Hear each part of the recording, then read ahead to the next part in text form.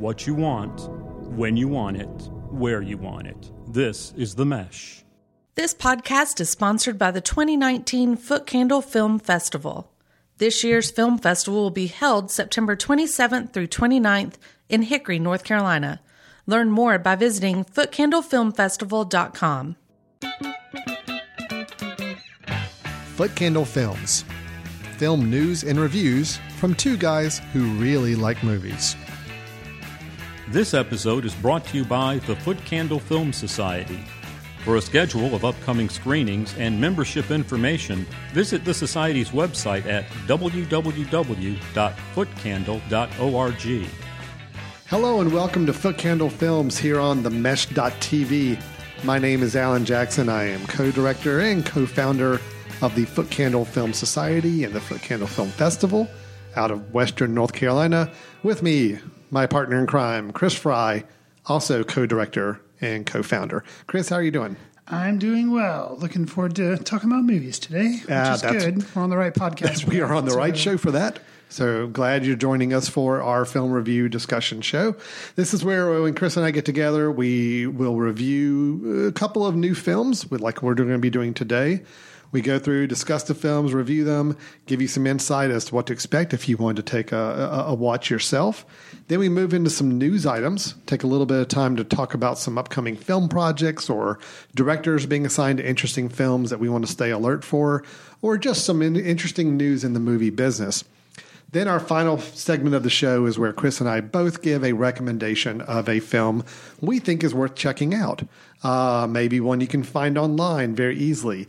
In my case, it may be one that is now circulating on a certain cable channel quite frequently, so it's actually kind of hard to miss. Easy access. Easy access. So it's a film we think either it's worth revisiting, maybe a classic that needs to have a little more attention given back to it, or just one that flew under the radar in recent history. So that's our show, and we're going to go ahead and jump right into the first review, which is going to be the documentary, The Biggest Little Farm. This all started with a promise that we'd leave the big city and build a life in perfect harmony with nature, like a traditional farm from the past. Here we are, Apricot Lane Farms. Molly and John are very happy about this. What do you think of this, Todd? This is what we're fighting. So, Chris, with the film The Biggest Little Farm, it's a documentary, obviously. It's John Chester and his wife, Molly, are working to sustain a farm on 200 acres outside of Los Angeles.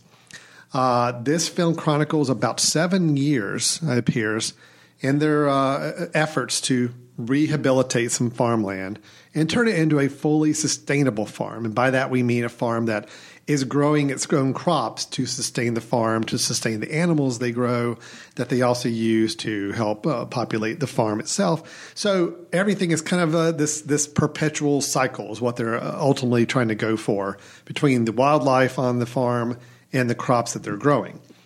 We are seeing them start along this path and see the reasons for them starting on this path. We also see some of the challenges they experience along the way. John Chester himself, the director, is the filmmaker. He is by trade a filmmaker, doing a lot of, I believe, animal and nature photography and videography as a career. So going into this film, Chris, it is a film where we are following real-life subjects, and the person showing us the story is one of those subjects. So right away, you throw up the documentary red flag of saying, is this film going to be slanted or more self-aggrandizing than other documentaries who may be taking a more neutral eye with their story? My question to you is, after watching The Biggest Little Farm, do you feel like the intent of the film was to really share an interesting story that you got a lot from, or do you feel like there was more of an intent to showcase someone who happens to have a really good eye for videotaping animals and nature and wanting to tell the world their own story for maybe a little more self-promotion reasons? Huh. Yeah, did I stump you with the question there? So no, is kind of my reaction to the entire film. And, Obviously, I think this film has an agenda, but all documentaries do. This is a documentary. So, him being both the star, if you can call it that, he and his wife at the center and being the director, obviously he's going to show you what he wants to show and all that kind of thing. And, he's got the agenda of organic farming and like, oh, this is the life. I want to go off and do this and, live this life and get away from the big city. And, to me, it just felt, the whole documentary felt, fairly formulaic. He does have a good eye. He is a great cinematographer. What I would not feel like are his strong suits are an editor and a storyteller or a writer. He does have a great cinematography background, and he uses that to good effect. But I just didn't really get much out of this documentary. I felt like it was kind of long, even though it was only 91 minutes. There was some good context at some point, but it was kind of ruined. There were some bookends of the California wildfires, but that was kind of like spoiled because they put it there. Like I said, it was used as bookends. So that actually provided some real world kind of context a little bit, but everything else felt very intentionally plotted, even though it's a documentary. But it just, I don't know, just you had 7 years and you expect certain peaks and valleys, and yes, they happened, and it felt very formulaic. I will say one thing that unfortunately I thought was going to be very entertaining and something I could kind of hang my hat on is like, okay, here's the figure that's going to be interesting. They had a mentor figure. I believe his name was Alan. Yes. I was able to remember his name. Right. So yes, that was Alan. I thought he was an interesting figure, and I wish he could have been integrated into the story more. I mean, certain circumstances caused that not to be the case, I understand, but I don't know. Somehow that was something that I did find interesting. What was your take on the film, Alan? Well, I think I liked it a lot more than you. I didn't find it to be quite as formulaic. I mean, yes, it started and it ended pretty much where I expected it to be. Along the way, I felt like it had enough peaks and valleys and things that went along that I felt like were fairly authentic about what they experienced or what they went through. I think I saw the film as a lot more of a feat of documenting a lot of aspects of nature and bringing in some really nice perspective on how that nature works together. The parts of the film that did not impress me as much are the times where they somehow were very kind of proud of themselves for figuring something out or making some revolutionary move. What I did like is really getting a better sense of a true ecosystem that does exist in a farm like this. I'm not a farmer. I don't have a lot of background in farming. A lot of the information or a lot of the things I'm hearing and experiencing in the film were fairly new concepts to me and thinking, that's pretty interesting. Okay, so they've got a snail infestation that's affecting their crops. But what do you do to get rid of the snails? Okay, well, we can't keep going out and trying to do this. Oh, come to find out, goats love snails. So actually we have a whole bunch of goats that need some more room to roam around. There's a reason that everything kind of fit together. I love that concept. I love that idea. And I think the film did a fairly good job of explaining that and showing that. We figured this out and we made this change and we got this kind of success didn't really appeal to me as much as part of the story. I saw it as more of a nature documentary that happened to be all self-contained on a farm.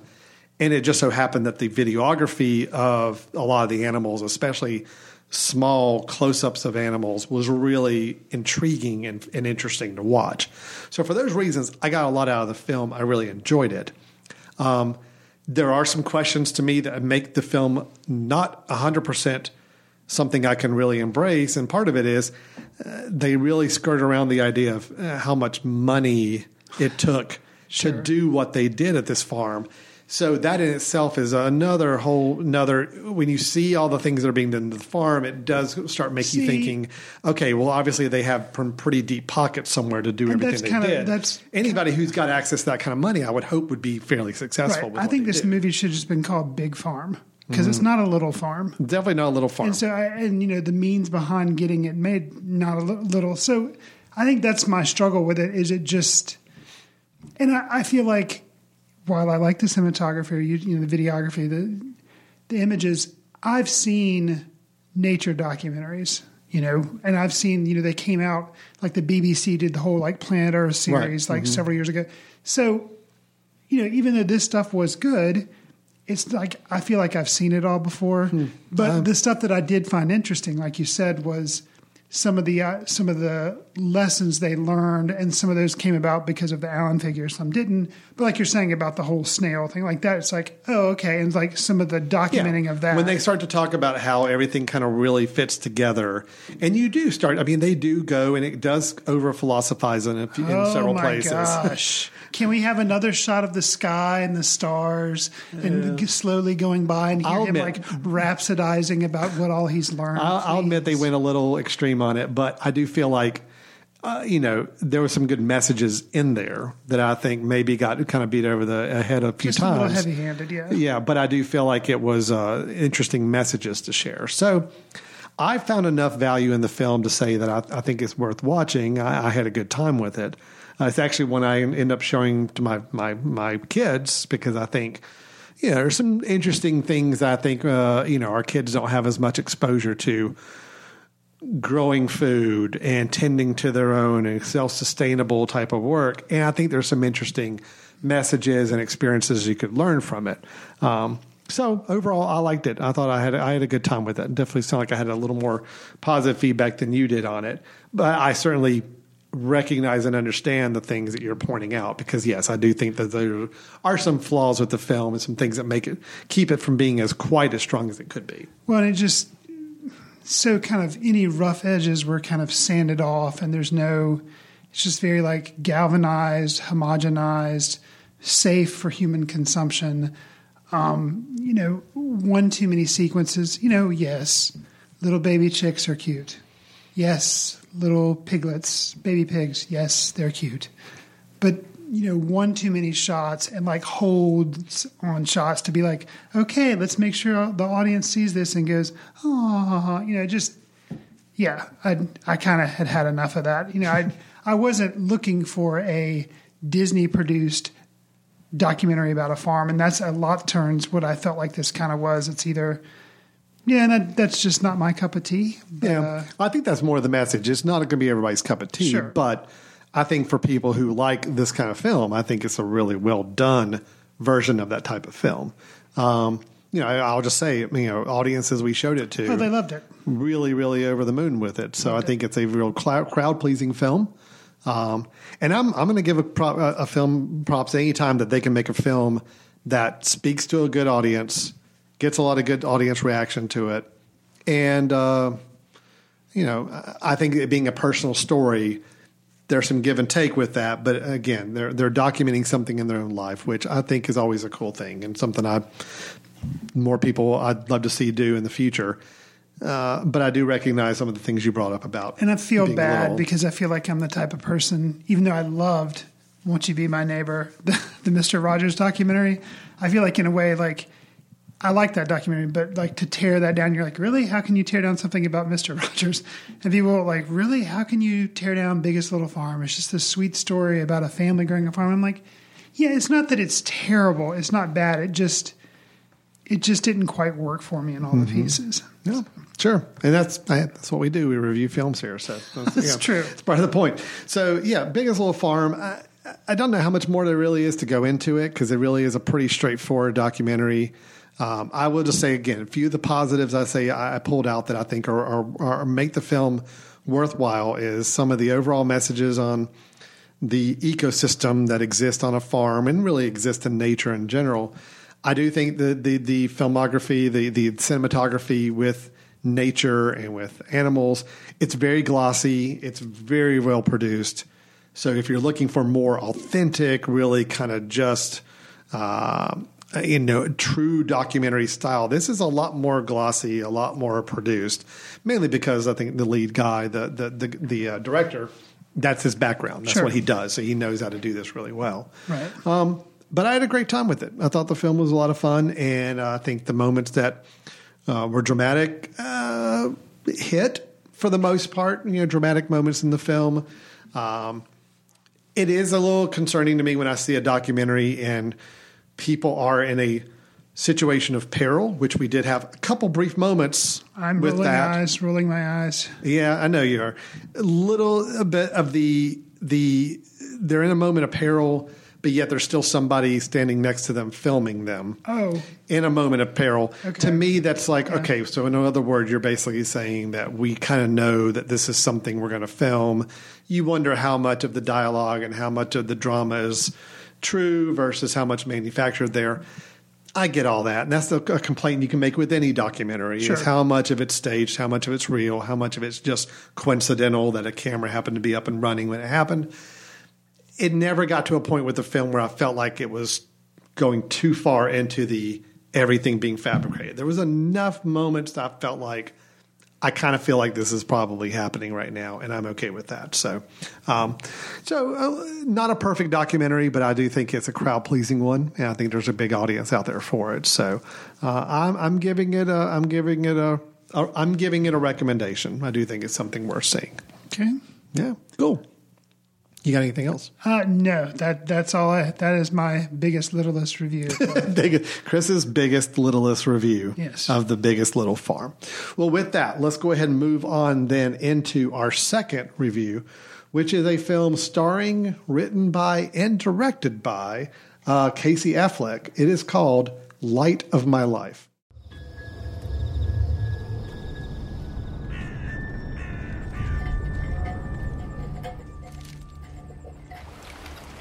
I'm the only girl of my species. I'm the only one I ever saw. He's young. Yeah, he was just newborn when it happened. Do I have the plague?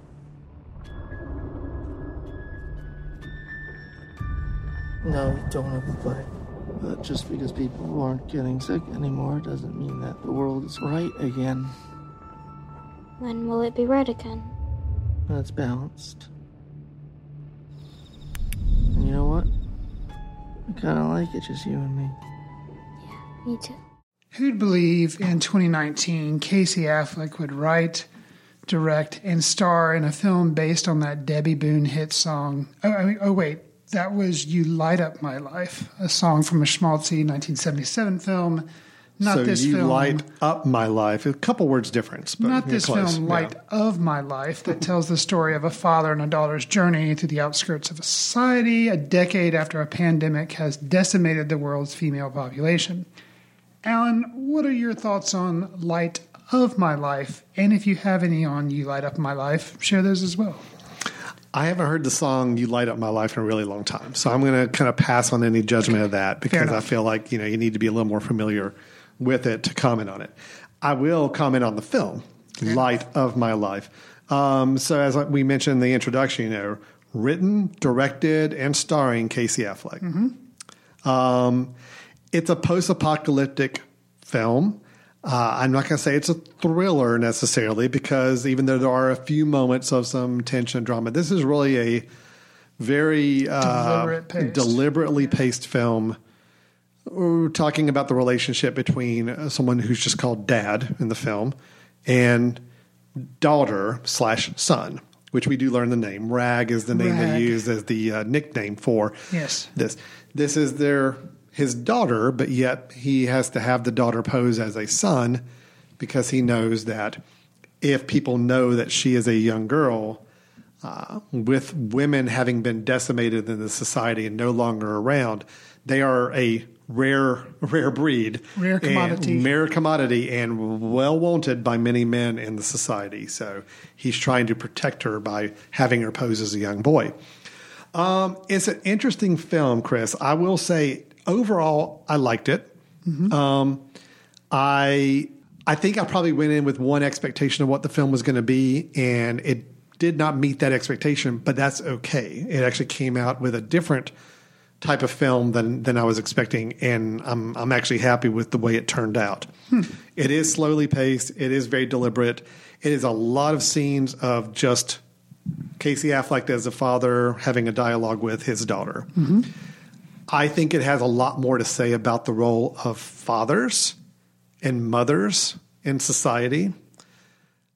I like the fact that the lead character we're following, Casey Affleck's character, is not a extremely strong person. He has a lot of moments of weakness. He has a lot of moments of frailty. He has a lot of moments of fear.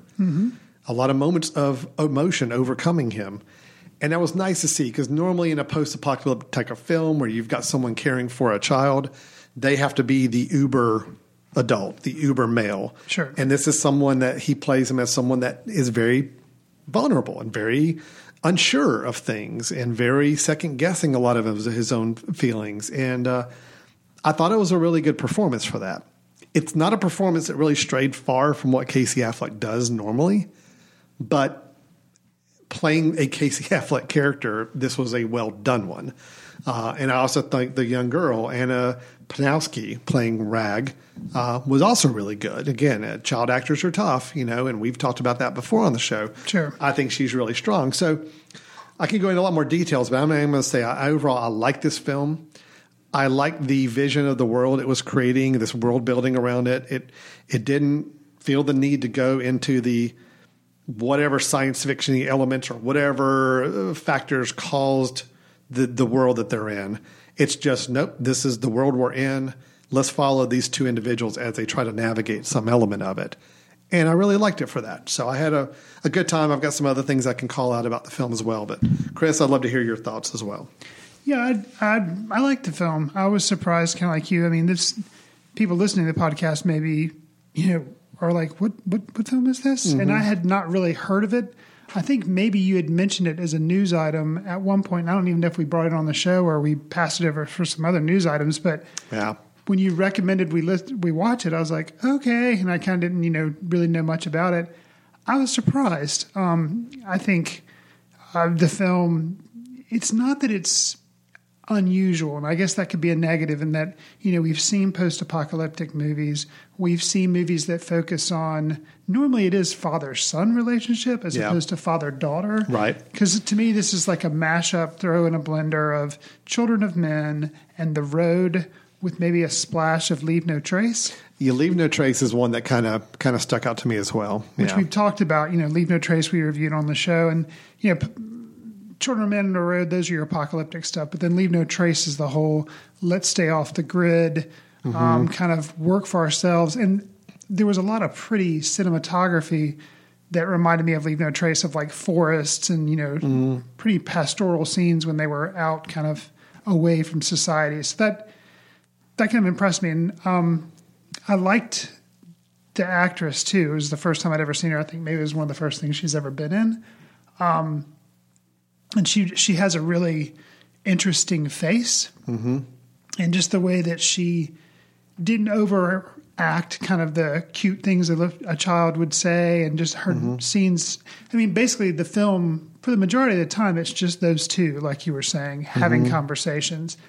And for her to be able to react and act to all the talking that Casey Affleck is doing, because there's a lot of talking, a lot of conversation, a lot of dialogue heavy. I thought was pretty impressive. Kind of, and I think that the good thing is you're not going to have to watch a lot of this movie to decide if you like it. True, yeah, you can kind of decide really that first 10 minutes. The very opening scene is them he's kind of telling her a bedtime story in a tent. And so there's a lot of stillness, and it's just him relating this story and her having a couple of reactions to it. And I could see a lot of people saying, okay, that's really indulgent for this actor, writer, and director to do this, because, he's the one doing this like kind of Oscar scene right off the bat. Yep. And at first I did, when the scene kind of kept playing on, I was like, okay, yeah, this is maybe a bit much, but the way it wraps up and how threads of that story telling and like some of the things that are said come back through the movie, it really, I don't know, I felt like it was a pretty effective device. So it won me over. So I think from that opening scene, depending on how you feel about it, it's probably going to set the tone for the rest of the film. Agreed. And I will say, I think, I was curious how the film was going to end. Of course, we're not going to spoil anything with it, but I do think it ended satisfying for me.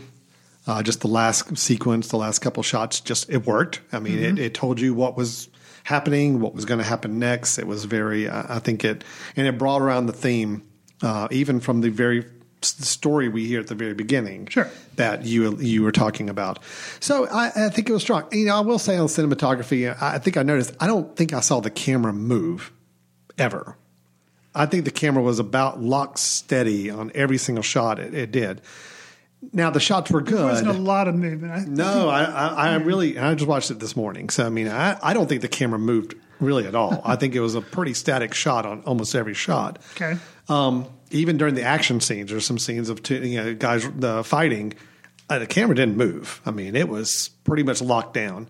So that added to the quiet moments of the film. But I also think what it did is there's a few moments where, because of that stillness of the camera and the quietness of the film, when you do have a shot of wilderness and you're used to seeing those shots, but then all of a sudden there's people approaching from the wilderness, and it's jarring, and it does kind of hit you, as it does kind of build some tension, which I think worked really well. Yeah, the dialogues between the two lead characters really comprise about half the film, just them talking. Easily. And really even just laying down on a bed looking at each other talking, just like a father-daughter. It was, like you said, if you're not into it in the first 10 minutes, you're probably not going to appreciate the film as much the rest of the way through. Right. But I think it's a good film. I think it's a strong directorial debut. Well, it's not his debut. He did the Joaquin Phoenix quote documentary unquote. I'm Not Here, right? Or is it He's Not Here, She's Not There? What is the film's name? I think it may be I'm Still Here. I'm Still Here. Yeah, but definitely with Joaquin Phoenix. That's the. Which one was the Bob Dylan film that was the Kate Blanchett? Okay, I'm Still Here is the one with Joaquin Phoenix. I'm Still Here. Yeah, I'm Still Here is the name of that. I think I'm Not There. I'm Not There the Bob Dylan one. Is the Bob Dylan, Kate Blanchett film. Okay, we just had to get that straight. Sure. So that was actually technically his first film, although, it was billed as a documentary. It kind of came out later that was a lot more dramatic, staged, and acted. Right. But still, this is his first true, I guess, more traditional film with true acting and true story and so forth. And if you've seen I'm Still Here, there's kind of a link to it in Light of My Life in Affleck's hairdo. It's very reminiscent of Joaquin Phoenix's hairdo. Sure. At least I kept thinking of that. Now, I've got to just say, just because, it's hard to disregard this when watching the film. It is interesting, and I think the reason we brought up this film maybe a year or so ago was when it was in the news that it was being made as a film. And at the time, all the press was kind of coming around to saying, oh, look, Casey Affleck is doing a film about a world where there's no women. And this was about the time he had just come off some allegations of sexual harassment and maybe not being as appropriate with female co-stars on films in the past, especially during that first film with Joaquin Phoenix that he directed we talked about. So a little interesting that this was the type of film to come out. Mm-hmm. However, I will say, and I'm not trying to intertwine personal allegations, true or not true, with his filmmaking desire as a filmmaker. But I think it was really interesting that this film was the choice of the film he made to write and direct. Right. The fact that he wrote it. At the end of the day, it's a pretty good female empowerment film. So, Well, I agree. And I think the thing is, I remembered some of the hubbub around this movie and stuff. And so watching it, because you can't separate, if you've heard that stuff, it's kind of hard to completely push it from your mind while you're watching the film. Mm-hmm.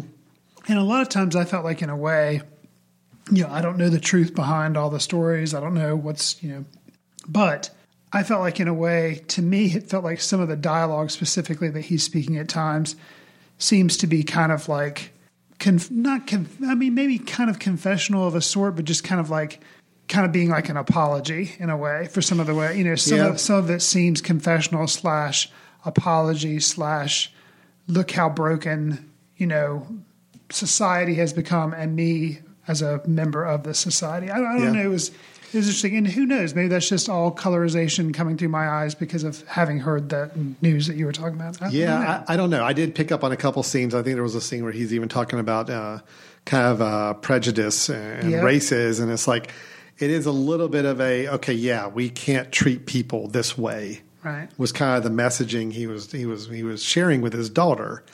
And, if you are someone who can tend to pull in what you know about an actor or a director personally into it, I think you'll see that there's some interesting connections there. Again, I'm not saying that it should be accepted as an apology or excuse anything on the personal side. Right. I'm looking at the film as a film, but you're right. It is hard not to think about some of those things when you're watching some of these scenes that, well, if he would have been writing this film about the time all that was going on. So and that's the thing. If he was just acting in it or directing it, that'd be one thing. But the fact that he was writing the lines, that makes you think that he's somehow trying to make amends. Very well could be. Very well could be. Other things you thought were notable about the film? I think we've pretty much hit on everything that I was going to bring up. I will say the soundtrack as well, just some of the music that's in it kind of heightens tension sometimes when there are things that are starting to go south. But other times, it's just very quiet, like you would expect kind of a slice of life film about people just walking in the woods or, these type of things.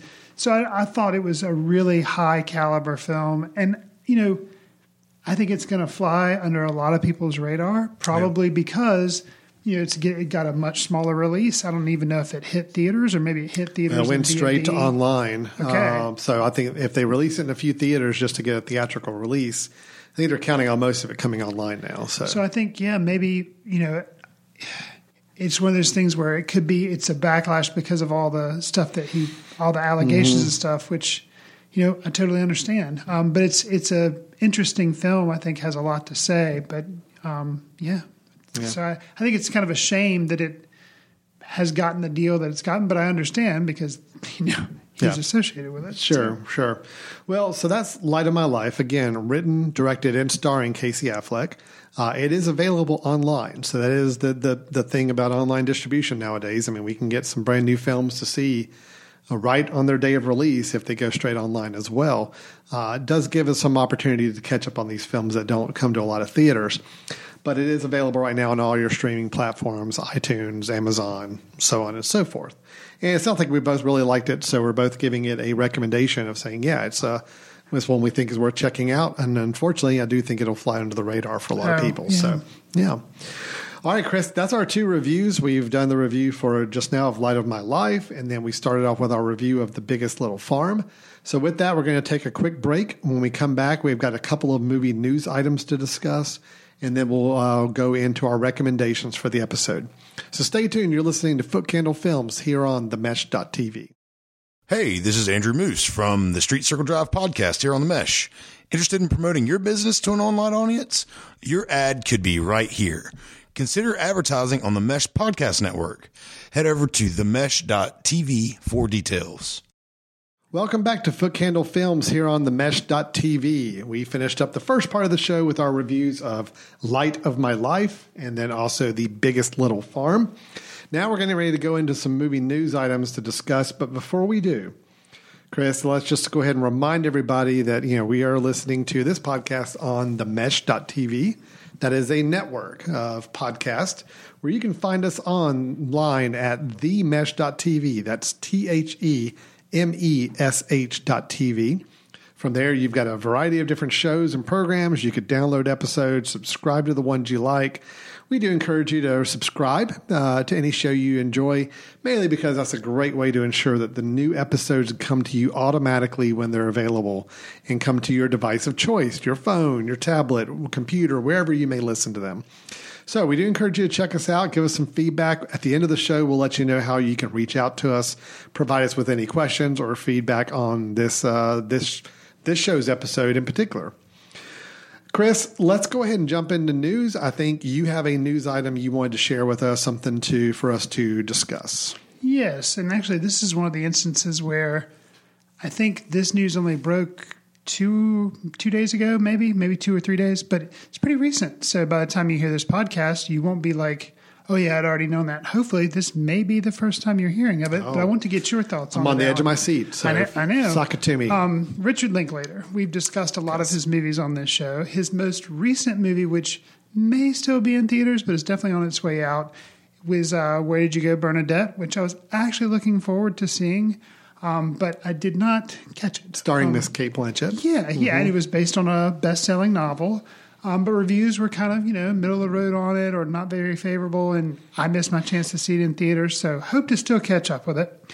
But a lot of people were wondering with Mr. Linklater, he seems to have projects like, let's say, for instance, Boyhood, which he shot over 12 years, the Before trilogy, or those films that he does. So people were wondering, okay, is this kind of a Bad News Bears for him, where he did a film that he's maybe not as passionate about? And now, after news broke of his next project, he is supposed to shoot the Stephen Sondheim musical Merrily We Roll Along. So, okay, that's kind of weird. He's going to shoot a musical. Okay, it's going to star Beanie Feldstein, and she's from Lady Bird and Booksmart. Ben Platt is going to be one of the other actors. He's from Dear Evan Hansen, the Broadway play. So he's a big actor in that. And then Blake Jenner, who was in Everybody Wants Some, another Richard Linklater film, and American Animals. He played one of the guys in American Animals, and he was also in the TV show Glee. So there's going to be singing involved. He can sing. So he's got these three actors. Then this is the final, do what? It's going to be filmed over 20 years. Okay. And it's going to be filmed over 20 years, and Blumhouse Pictures is going to be the people, eventually putting it out in 2039 when it comes out. So it has not been filming yet. It is getting ready to start. It's starting. And they're committing to a 20-year production. Yes. And principal photography has already been completed for the first segment of the film. And I guess when it was completed, they kind of let the cat out of the bag, okay, yeah, this is what we're doing, but is nowhere near done. We're going to be done 20 years from now. So, as I mentioned, he has done Boyhood, which was Oscar nominated and was shot over 12 years. So he's like, okay, hold my beer. Now I'm going to do a film over 20 years. All right. I did not know that. So before we started recording, I said I had a news item. I was like, Richard Linklater's next film. He's like, yeah, I'd kind of heard, but I hadn't read a lot about it. I was like, okay, wait. No, I knew the name. I knew it was based on a musical production. Did not know about the 20 years. Right. That's the big. I mean, sure. Oh yeah, that's a musical. I mean, he did do School of Rock, which was kind of commercial. He's got a musical ear, and I think a lot of his films weave in music very effectively. I can't imagine a musical is going to be much of a stretch for him to do.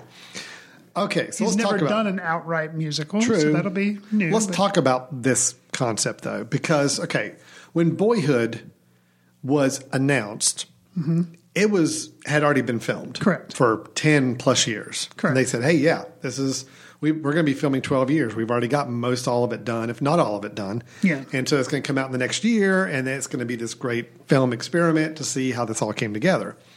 So there was really no expectations. It was kind of like, ooh, wow, that's like a secret project that's been going on for the last 10 or 12 years. So we're going the opposite direction with this one. Not only longer, but you're telling people on day one that this is happening. Correct.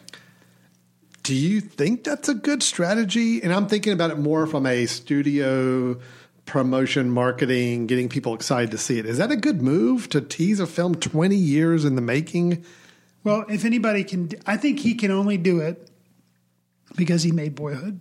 Yeah. And for the exact reasons that you stated, he did that on the sly.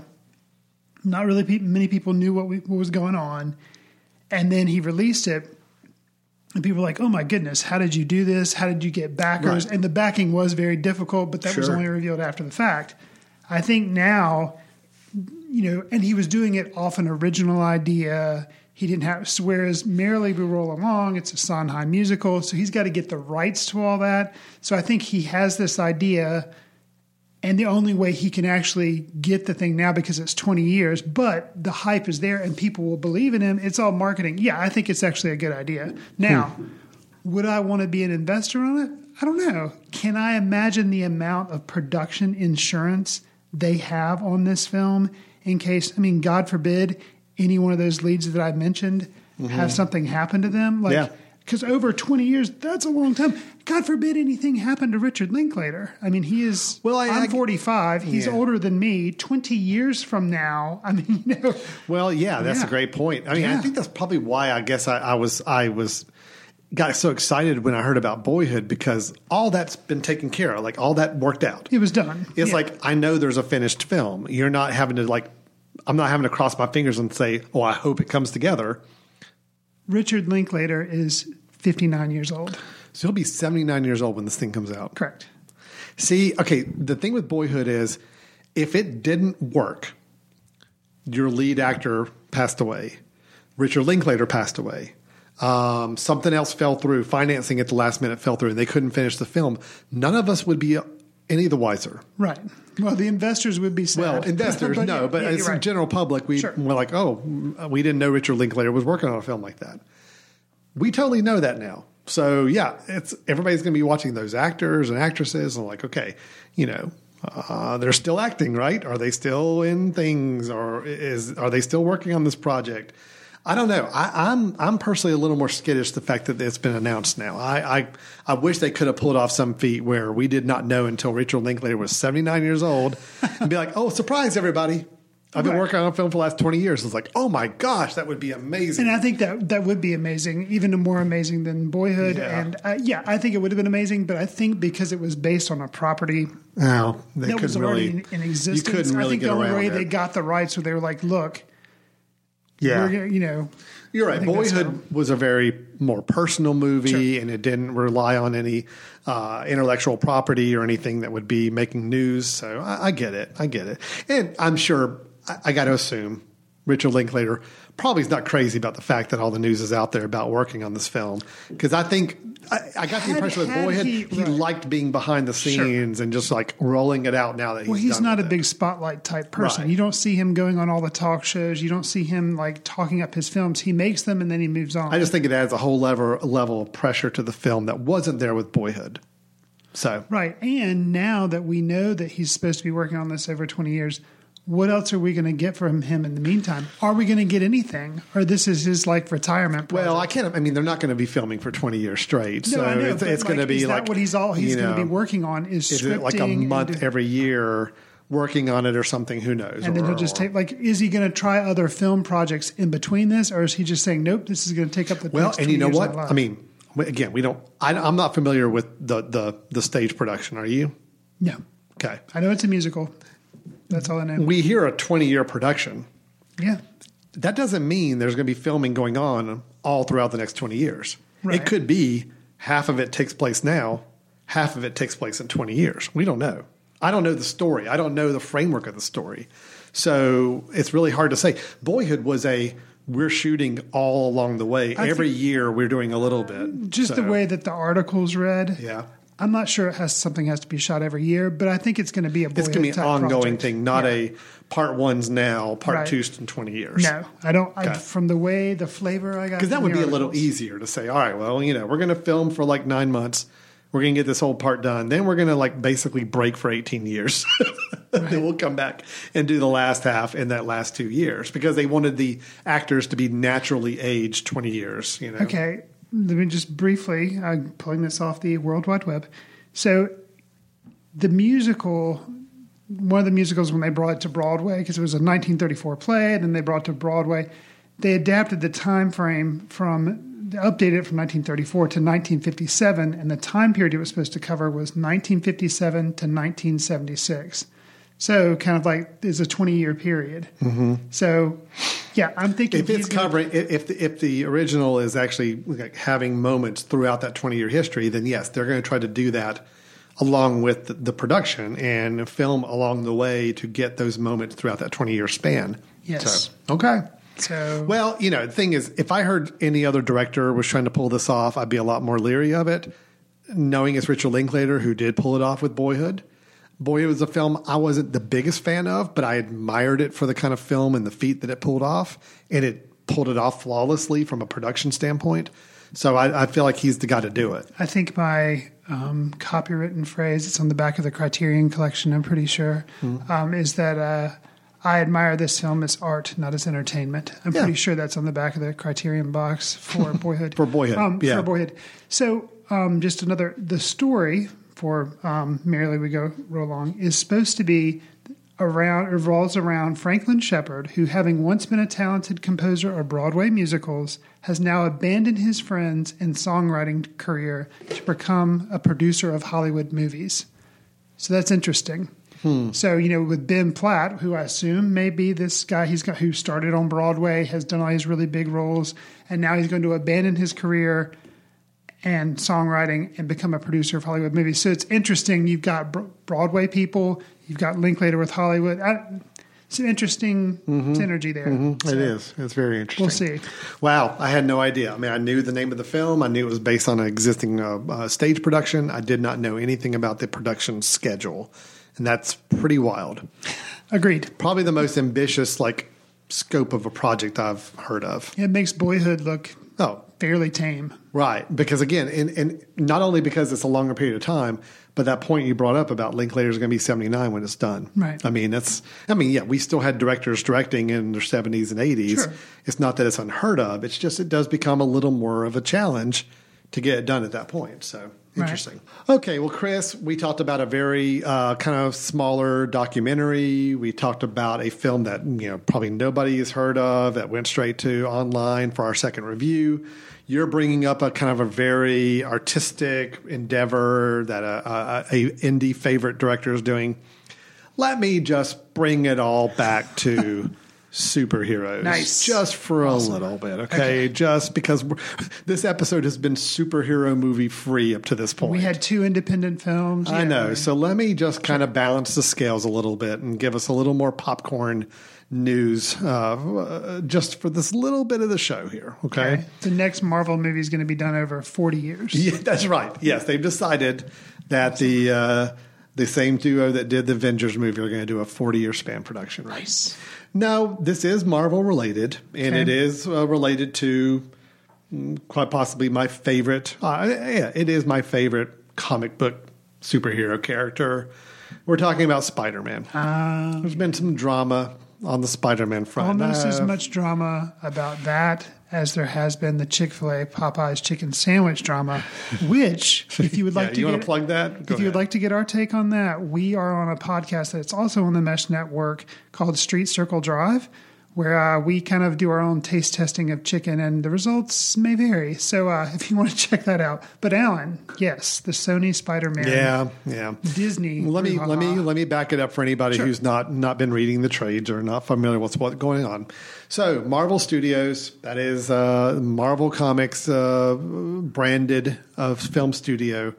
They've been making films since the original Iron Man movie, I think in 2006, 5, 6, somewhere in there. And, of course, wildly successful. I mean, I think they've made 20-some films now. All of them have been hits. Well, it's a good thing because I don't think Disney has ever made any money with any of their movies. No, it's so good that Disney finally has some money. Finally some money going into the Disney coffers. So, but they brought Spider-Man onto the Marvel Universe films for 5 films. Yes, 5 films. Okay. Now, the interesting thing is that Spider-Man is not owned by Marvel Studios. The film representation of Spider-Man is owned by Sony. Sony has the rights to produce Spider-Man films. Gotcha. They had done so, and they did so with the 3 Sam Raimi films. Then they did the 2 rebooted, which is Tobey Maguire. Then they did the 2, which was Mark Webb directing Andrew Garfield. Right. Less successful. That second of those 2 was pretty bad. It kind of just ruined the Spider-Man franchise for a lot of people. It did a little bit of like what Batman and Robin did for the Batman franchise back in the day. Schumacher, yeah, right. Did a little bit of the same idea. People are just like, whoa. This is not good. Whoa. This is a little overblown. This is not the direction we want to go. So Sony ended up making a deal with Marvel to say, look, here's the deal. We own the Spider-Man rights to do films for Spider-Man. But you guys seem to have a pretty good thing going on. And, of course, Spider-Man is, in the comics, a Marvel character. He interacts with the Avengers. He interacts with all the other people in that world. Mm-hmm. So how about let's work together, Marvel. I think, actually, this is probably Marvel's idea. Marvel said, Sony, let's work together. Let's, you license the right, or you produce your film. We're going to be involved, and we're going to kind of share in the rewards of it. But by doing so, Spider-Man can be part of our universe and interact with our characters, but you still get to make the film. Okay? So that happened. They had an arrangement where Spider-Man would be able to be featured in 5 films. You had Captain America Civil War, where he debuted. It wasn't a time frame. It was just a number of films that he was allowed to be in. Okay. Yep. Spider-Man Civil War. Which was a cameo, kind of-ish. Smallish. Yeah. Spider-Man Homecoming, which was the first true film for him. Right. He was in both of the Avengers movies, the Endgame and Infinity War. And then we had Far From Home that we just reviewed a couple months ago. Right. So that's the 5 films. Agreement's done. Everybody assumed they're just going to renew it because it's a good deal. Sony got its highest grossing movie of all time with Spider-Man Far From Home. And the Avengers and all that was great because people liked having Spider-Man in it. So it's like a win-win. Well, supposedly the deal is broken down and it's not going to be renewed at this time. Now, I will say this. Hollywood moves at a pretty quick pace. By the time we've recorded this and it's gone out, it could have changed. So as of right now today, August 30th, at this date, I'm understanding that there's no deal. What happened is that Marvel basically said, okay, Sony, yeah, we want to renew the deal, but we want a little higher stake in the rewards. And Sony says, no, we don't. We think we're good. We're good to take Spider-Man and keep going. Appreciate your help, Marvel, but we're good. We're going to take it from here. So that is the plan right now, is that Spider-Man is now a fully Sony product again and will not have any interaction with the Marvel Universe unless anything changes. Which, doesn't really, I would think, big deal. But then there is that movie that came out that I really actively pretty much disliked. I mean, I hated, and I think you were not fond of it either. Oh, yeah. Venom. Yep. So, Venom is a Sony movie that they produced on their own. That is Spider-Man related. That is Spider-Man related, although they weren't able to use Spider-Man in that film. Right. But now, of course, all the rumors are, well, what are they going to do? They're going to bring in Spider-Man with Venom now, or they're going to do... There's a lot of concerns about the quality of the film that may come out because Sony has not had, in the critics' mind, in the public's mind, the best track record with handling this property. Yeah, because then wasn't Woody Harrelson teased as like a new bad guy at the end Carnage, of Venom? Yes. Yeah. No, it was all pretty bad. Yeah. And even though Venom made a lot of money, they're working on a sequel. Did you hear who's going to direct the sequel? No. Andy Serkis. Really? Yep. Andy Serkis is directing the Venom 2 movie. So anyway, that aside. Little give and take on this. So me personally, people have asked me my thoughts because I'm a big fan of the character. I'm a big Spider-Man guy. What are my thoughts? Do I feel like this is all doomed now? My answer is no. I think this is okay. I think that, in my opinion, the Spider-Man movies we've had through Marvel, or at least his appearances in movies, he's been so heavily tied in with the other characters that I actually kind of like the idea of him not being the Iron Man protege and not interacting with all the characters so much and having a little more on his own storylines. So if that's going to happen now, cool. Far From Home ended with a cliffhanger, if you recall, during the credits. Yeah. However, everything that has to do with that cliffhanger can be handled on a Sony movie without needing the rest of the Marvel universe. Because if I understand correctly, like Tom Holland... Yeah, Tom Holland signed on with Sony. So, he can continue. It's not like they have to now reboot the actors. No, they can continue the storyline if they wanted to. Well, to me, that's a good sign. I do too. Yeah. I think if they keep Tom Holland, unless anything breaks down there, but if they keep him, they continue the storyline that was ended at the end of Far From Home, because you did leave a pretty big cliffhanger on the table there for the character. As long as they can continue that, they still have access to these Spider-Man villains, which I will say the 2 Tom Holland solo movies have been 2 of my favorite superhero villains in recent years. Michael Keaton's Vulture and then Jake Gyllenhaal's Mysterio. And because those are specifically Spider-Man villains, then we still have access to them. Okay, got you. As long as we don't see a drop-off in quality, that's my whole thing. But otherwise, the connection to the rest of the Marvel characters, I'm okay with not having that for a while or ever. And I'm also okay with us continuing on as long as Tom Holland's in it. And we can continue the story with the same kind of characters. I just don't want to reboot. I don't want anything to change up again. We got a good thing right now. You and I have both really liked the 2 Spider-Man movies. We like Tom Holland in the role. I like what they're doing right now. I just don't want them to mess that up. That's all. I think I've been on record, and I think if we went back and looked at all the if I went back and looked at all my reviews of the different Marvel movies, I feel like I respond generally more favorably to the standalone movies. Yeah. As opposed to where they plop a bunch of, opposed to the Avengers movies, essentially. Mm-hmm. So, yeah, I feel like having Spider-Man just all on his own, I feel like I'm going to still be fine with that. And not have, because then it's just, to me, it's so franchise building, whereas now it's like, nope, it's just Spider-Man. Well, it's still going to be franchise building. Sony's going to do everything they can. Spider-Man franchise and Avengers franchise. Sony's going to do everything in their power to build this up as a franchise when they continue it. I just don't want them to change gears on anything if they can help it. That's my only, that and the drop in quality. That's my two concerns. As long as they continue the storyline they've started and they maintain a level of quality and really take care and attention with the property, I'm fine with it. I'm actually okay with it. Right. I'm a Marvel zombie from way back in the day. I like the Marvel universe. It is fun to see Spider-Man interacting with characters there because that's something he has done since the 1960s. He's always kind of had these interesting friendships and relationships with other superheroes. I'll miss that. But I'm actually okay because I feel like we had so much of it in those 5 movies that I'm kind of ready to just focus on him. So, okay, good. Well, we'll see what happens.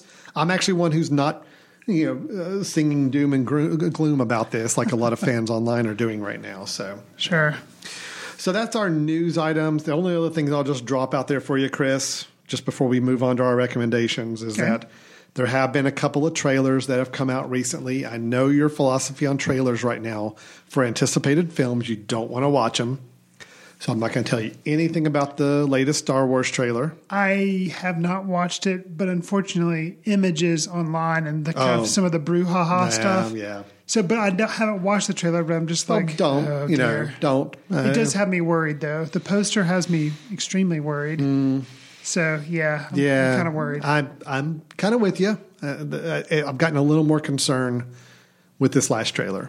I'll just leave it at that. But it's probably good not to see it, not to build up any expectations. You'll see it in a movie theater at some point. Right, I'll see it eventually. Yeah. There's no way I'm not going to see it in the theater. And they did come out with what's probably, I guess, the final trailer for Joker. I did see that. Okay, you did. Yeah. And it's a lot more about the plot than that first trailer. That first trailer was all about atmospheric mood. This one, a little more plot heavy, a little more. I'm still really rocking this. I'm looking forward to this film, though. I mean, even after the second trailer, sometimes with these films, the first trailer is the one that gets you the mood and the excitement. When they release one that has a lot more telling you the story, it's not. It kind of lessens my enthusiasm for a film a lot of times because I kind of don't want to know that stuff. Right. This one does tell a little bit more story, but I still think there's a lot that they're not telling us, which I hope that's the case. I hope that's the case, and I think it's Joaquin Phoenix. He's good. Yeah. He just and I really like the first trailer. I like this trailer. Could I have done without seeing it? Yeah, but because I know the whole Joker thing, it's not like something was going to really be ruined for me. But yeah, I kind of. That being said, any remaining surprises, which, like you said, hopefully there are many. Hope so. I want to go see this movie like the day it comes out. I'm planning on going opening night. Yeah, I just, I don't know. I'm really intrigued. Sure. Well, I think the thing that's most intriguing to me is that Todd Phillips is directing it. Well, there's that. That's very interesting, concerning, but we'll see what happens. Right, but it's like. Concerning in an interesting way, like, I'm fascinated at just the analogies or the similarities to the King of Comedy. Yeah. That's what's blowing my mind. So the film, Scorsese film, The King of Comedy, starring Robert De Niro. In case anybody's not familiar with that film, that is a story of someone played by Robert De Niro in that film who becomes obsessed with the idea of wanting to be on TV to the point where he basically kidnaps the host of a talk show with hope. And basically, the guy's a little mentally unstable and just really obsessing about this idea of being on show. So here in the Joker trailers, I mean, Robert De Niro plays a talk show host. And it does seem like the person playing Joaquin Phoenix as the Joker is very obsessed to some degree or fixated with this idea of the show. It's a little too weird to be. It seems like there's a lot of meta stuff going on, which I get excited about. So, yeah, it's not just like, oh, we're making a Joker movie. No, it seems as if there's a lot more meat on the bones, a lot more stuff going on. Seems that way. Yeah, I'm intrigued. At this point, I don't want to read or see anything more about it. Okay, I'm Agreed. good. We only have I think 4 more weeks to wait. I think it's early October it comes out. I think you're right. So, yeah. Okay, well, that's all the news I've got. So I think we're caught up on that. We're ready to move into the last segment of the show. And Chris, this is where we share our recommendation for a film we think you ought to check out. So, Chris, I did the last couple news items. So why don't you give us your recommendation for this episode? Again, this is a film we say it's worth checking back out. Maybe it's online available to stream. We're going into Labor Day weekend. I think people would have already heard this after Labor Day, but if you got a weekend coming up, something you want to check out, what do we recommend people see? So a film that I heard a little bit about in 2018, but just never checked out. It's called The Hate U Give, and it's based on a novel by Angie Thomas. It's a young adult novel, and I think the subject matter, because I did see trailers for it, I was like, "Ooh, that looks really rough," and it has some rough parts to it. I'll give you the synopsis. A young woman named Star witnesses the fatal shooting of her childhood best friend Khalil at the hands of a police officer. Now, facing pressure from all sides of the community, Star must find her voice and stand up for what's right. Star's African American. Can you guess what race the police officer that does the shooting is? I'm assuming white. He's white, yeah. So, right away, that's kind of like, oh dear. And it is a very tense film, but it is very well done, talking about racial divisions. And I felt like it was well acted. The actress who plays Star, Amanda Stenberg, she was actually she was in the first Hunger Games movie. Okay. And she plays Rue, which I don't know if have you ever seen any of the Hunger Games movies? I saw the first one. Okay. So the girl who plays Rue. Yeah, I don't remember anything about it. It's like, there's the main character and she befriends this young African American girl. Okay. Well, that's this girl, and That's now her. she's grown up and she's a teenager. Gotcha. But anyways, she really had a presence the small bit she was on the screen in Hunger Games. And in this movie, she is the main character. She is Star, and she's amazing. I think you can see her career kind of like, yep, and this is going somewhere. Wow, that's cool. Yeah, so I highly recommend this movie. It's, of course, unfortunately, semi-topical about what's going on today, but in today's world. But it's really well done. I was not familiar with the director, George Tillman. It's the first film I think I'd seen by him. Mm-hmm. But it's PG-13, so if you have teenagers, this might be a film that's definitely, subject matter you could talk about. But it's The Hate U Give. It's pretty good. Check it out. Okay. That's actually one I remember when that came out last year, and I had it on my list of ones to try to catch up with and never did. So I was happy to hear you saw it and happy to hear you're giving it a recommendation. That's great. So my film, Chris, again, we're going to go complete opposites here because this is about as far away from the film you just described. Sure. With a lot of important social issues to discuss and, really dramatic acting and very topical and timely and all. This is none of those things, okay? Fair enough. In fact, even as I get ready to talk about this one, I'm already regretting mentioning it because... Please play some of the trailer because you've pulled it up and you thought of it. Please play some of it. Fine. Okay, here's some of the trailer of the film I'm going to be recommending. Hi. Everything John and Dean Solomon know, they learn from their father in homeschool. They move a little fast. They seem a little slow. Yes! And when it comes to women, they have a hard time getting it. You ever like to go out for drinks, unwind after a long day? No. Nor do I. All right, so yes, the film is called The Brothers Solomon.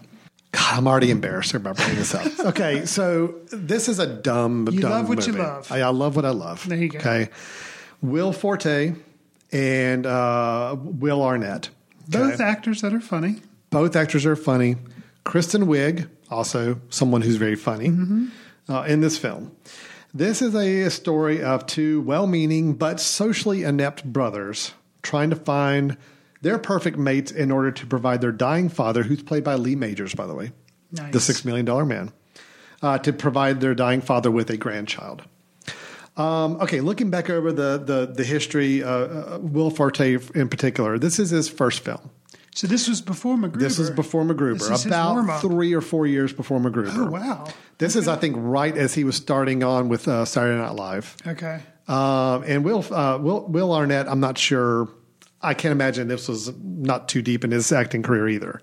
So this is a pretty early work for both of them. So around the time he was doing some work on Arrested Development. Maybe. I think so, yeah. I think Arrested Development was still kind of happening at that time. Okay. It is directed by Bob Odenkirk. So you may know him, Better Call Saul, but also Mr. Show. Mr. Show, yeah. Well known in the comedy world for both writing and acting and all. You mentioned MacGruber. If you like the humor of MacGruber, you'll probably find yourself laughing a little bit more at this film. If you don't find Will Forte funny in the slightest, you will not like this movie, okay? Or Will Arnett, either way. If you do not like their comedy styles, this is not going to work for you. Gotcha. I'm seeing this film most recently because I think IFC, the independent film channel, has been showing a lot of comedies, dumb comedies in the last little bit. I guess they just got the licensing rights to show them. They decided, forget the whole independent film thing. Let's just go with dumb stuff that we can get cheap and show a lot. So I saw the original Police Academy recently again. Nice. Ooh, that's a bad movie. And then now I'm seeing The Brothers Solomon, which I do like. Is the guy who does the sound effects still effective in Police Academy? No, not a bit. Sad. And Steve Guttenberg. Oh, Steve Guttenberg. No, that movie does not hold up at all. Okay, so, yeah. Good to know. The Brothers Solomon probably doesn't hold up much either, but I still have a fun time with it. Any movie, any comedy where there's like 4 or 5 scenes that I can still think about in my head and chuckle and laugh at to myself, I'm like, yeah, that's a fun movie. It's definitely not as good as MacGruber. You have actually seen MacGruber. I have seen it and liked it. You liked it as well. You understood the genius of MacGruber. It's great. This is lower tier MacGruber. Okay. But I still think it's fun. Two guys, really playing to their comedy strengths, I think, with Will Arnett and Will Forte, trying to figure out how they can have a baby using Kristen Wiig as possibly the vehicle to have that baby, them trying to become good parents in preparation for having the baby around. Yeah, there's some funny moments that work. There are some jokes that don't land at all. But I think overall, if you've got it on in the background for an hour and a half or 2 hours, it's worth a few chuckles, in my book anyway. So I'm recommending The Brothers Solomon, rated R, hour and a half long. If you have the IFC channel, chances are it's on free. Probably right now. Actually, go ahead and turn it on, and I think you'll see that it's on. Wow. If it's not on, it is going to be some other lowbrow comedy from the last 20 years. Okay, so I think we ran the gamut of a lot of interesting film types during our show today. Indeed. Yeah, documentary, The Biggest Little Farm. I'm giving a positive review to. Chris, not so much. Chris has got some concerns and issues with it. Didn't get as much from it as I did. Then we both liked the film Light of My Life by Casey Affleck. Not You Light Up My Life. Right. Got to make sure I get that right. Light of My Life by Casey Affleck we both thought was a really good, strong film and worth checking out. Then we had our movie news, both talking about Richard Linklater's 20-year project. Mm-hmm. Then following it up with me talking about the drama going on with Spider-Man and Sony and Marvel Studios. Then we had our review, our recommendations, The Hate You Give, and me, The Brothers Solomon. That's a wide assortment of films that we discussed in this last hour or so. It is. Pretty impressive. We aim to please. Pretty impressive. Chris, let's go ahead and tell people how they can get a hold of us first before we talk about something really exciting coming up very soon. So sure. Have people have questions or comments or feedback. How do they contact us? So you can email feedback to us at info@themesh.tv. Just put Footcandle in the subject line. You can follow us on Twitter at Footcandlefilm. Alan and I are also on Letterboxd, where we track what films we've been watching recently. Please consider subscribing to this show on iTunes and leave a star rating or review to help us reach new listeners, or, hey, encourage a friend to do the same. We're on Spotify, Stitcher, and Google Play podcasts. Now, Alan, what other bit of news or information would you possibly be wanting to share with people? So we have something kind of exciting happening. If you've been listening to the show, you hear us talk about it several episodes in a row, but we're getting down to the nitty gritty here. I think by the time you start hearing this, you're just going to be a short time away from our big annual Footcandle Film Festival. So Chris and I have a film society here in Western North Carolina where we host film screenings on a monthly basis at different venues. But what we do once a year is have our big weekend-long film festival. This will be our 5th year. The 2019 Film Festival is our 5th year doing it. We have 35 films coming in from around the world, with many of the filmmakers also traveling to Western North Carolina to spend the weekend with us. We will be showing those films over a 3-day festival on September 27th through the 29th of 2019. Tickets can be found online at footcandlefilmfestival.com. That's where you can buy either individual tickets for individual films that you see that look interesting, or just buy a weekend pass if you're indecisive and just want to have the flexibility of coming and going to any film you want to throughout the entire weekend. We have our opening night, Friday night, opening night reception with short films and a great reception in an adjoining art museum. Then we have our closing ceremony dinner where we give out our awards and also get to hear from the recipients of our annual Filmmaker Grant Program, which is something we're really excited about. All the ticket proceeds from the festival go into the Filmmaker Grant Fund for next year and is given out to filmmakers that are working on interesting projects here in our state. Chris, what have I missed about the festival? What are you the most excited about with the festival right now? Well, I think something that'll be new this year, I think you didn't mention it, was actually the festival runs from the 27th to the 29th. Yep. But on the 26th, we have an event that's going to be, this will be the first year we've done this specific event. We're teaming up with the Visiting Writers Series at Lenoir-Rhyne University, and we're having a screenwriter come in and talk about his process. We had a contest and a bunch of scripts were entered. This person won. He's going to come and talk about his screenwriting process, and then we're going to have a table read of portions of his script where actors will sit around and read a bit of his script, and audience will get to ask questions. It should be a really good time. So that's on the 26th. So that'll be an event over at Lenoir-Rhyne University at 7 o'clock on the 26th. Yeah, no, that's going to be great.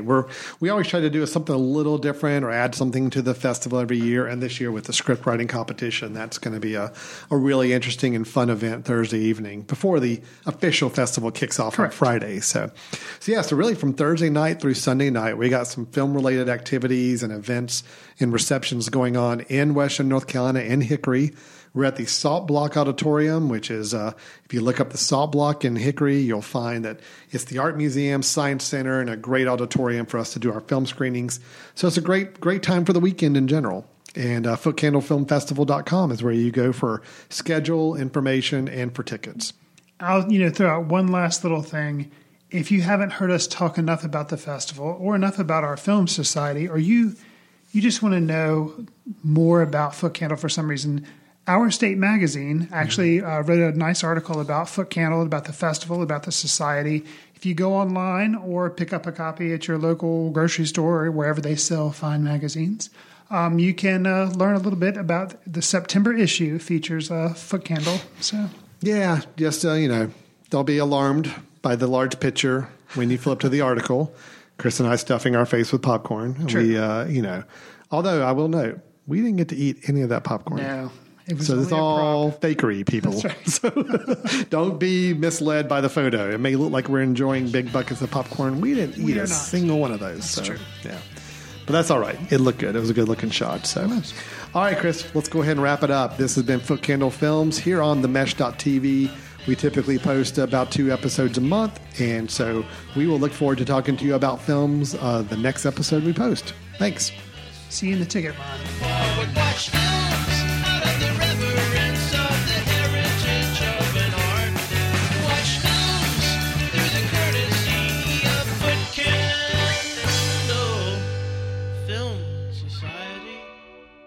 Special thanks to Carpal Tuller for the show theme music. For more about Carpal Tuller, visit www.carpaltuller.com. You've been listening to The Mesh, an online media network of shows and programs ranging from business to arts, sports to entertainment, music to community. All programs are available on the website as well as through iTunes and YouTube. Check us out online at themesh.tv. Discover other network shows and give us feedback on what you just heard.